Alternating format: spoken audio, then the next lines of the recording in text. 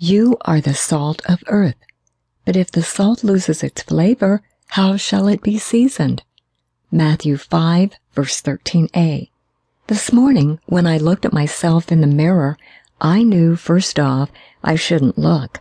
But what also came to mind was how I must appear sometimes to others. I'm certain those wrinkles weren't there yesterday. Then again, maybe they were. I certainly don't remember that extra chin. And when I put on my glasses, oh man, then I'm really giving pause. Today, when I studied myself, I thought of myself not as salt, but as an old canvas bag. Why an old canvas bag? Sometimes a person feels that way, it's sad to say. I decided I could at least consider my bag in a good way, like making my bag something that was meant to hold something positive, like tea, for example, which tastes good when added to hot water. Or I could make my bag filled with salt, because salt provides a flavor necessary for everything needing to be seasoned. I don't remember Jesus speaking much about tea, but Jesus, during his Sermon on the Mount, did speak to us specifically about salt when he said, "You are the salt of the earth." He spoke about our spirit of persuasion and how we influence the people that are around us. Salt as a spiritual influence or spirit of persuasion is a good thing. What type of influence do you have on others? Thinking of myself as that container of salt also reminds me to ask myself whether or not I am sharing seasoned salt with others and why that would matter so much. Have you ever tasted salt that has lost its flavor? Any of us could be a container for salt, yes, but how much flavor do we have? If my flavor is my testimony in life, what kind of testimony do I have? What good am I doing in someone else's life if I don't have any taste to offer them? Have you ever asked God about the season of flavor you are giving out? If the salt loses its flavor, how shall it be seasoned?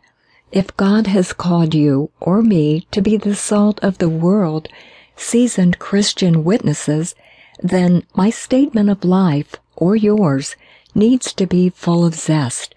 That zest is the difference that shows forth from someone's life. One testimony of life would provide a healing effect to another. It will share effectively. Sometimes a heart of compassion is like a healing salve. Another effect of salt would be the way it might rub another the wrong way. But that isn't necessarily a bad thing. The truth is, if I don't rub the world the wrong way by my witness, then perhaps I'm lacking in some area. Even if I do become a bother to others at times, then I have to consider that the salt in my life can be a good thing if applied correctly. We all leave some effect on others. Yes, we need that zest. Jesus said about salt without taste, "It is then good for nothing but to be thrown out and trampled underfoot by men." Matthew 5, verse 13b. As I gaze at myself in the mirror, I'm comforted to know when God focuses on me, He thinks I'm beautiful, no matter what I look like on the outside.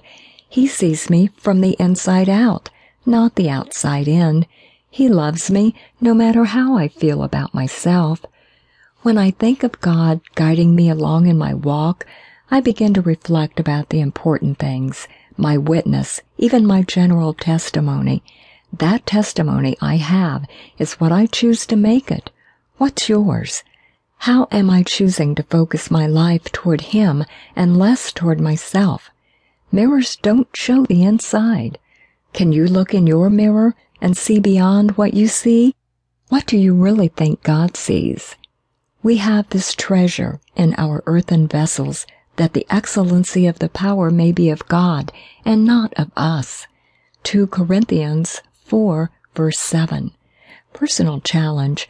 Hold up a mirror and take a look at yourself. What do you see today that would turn your thoughts away from yourself and in the direction where God would want it to be? What comes to your mind when you read the Sermon on the Mount, the 5th chapter of Matthew?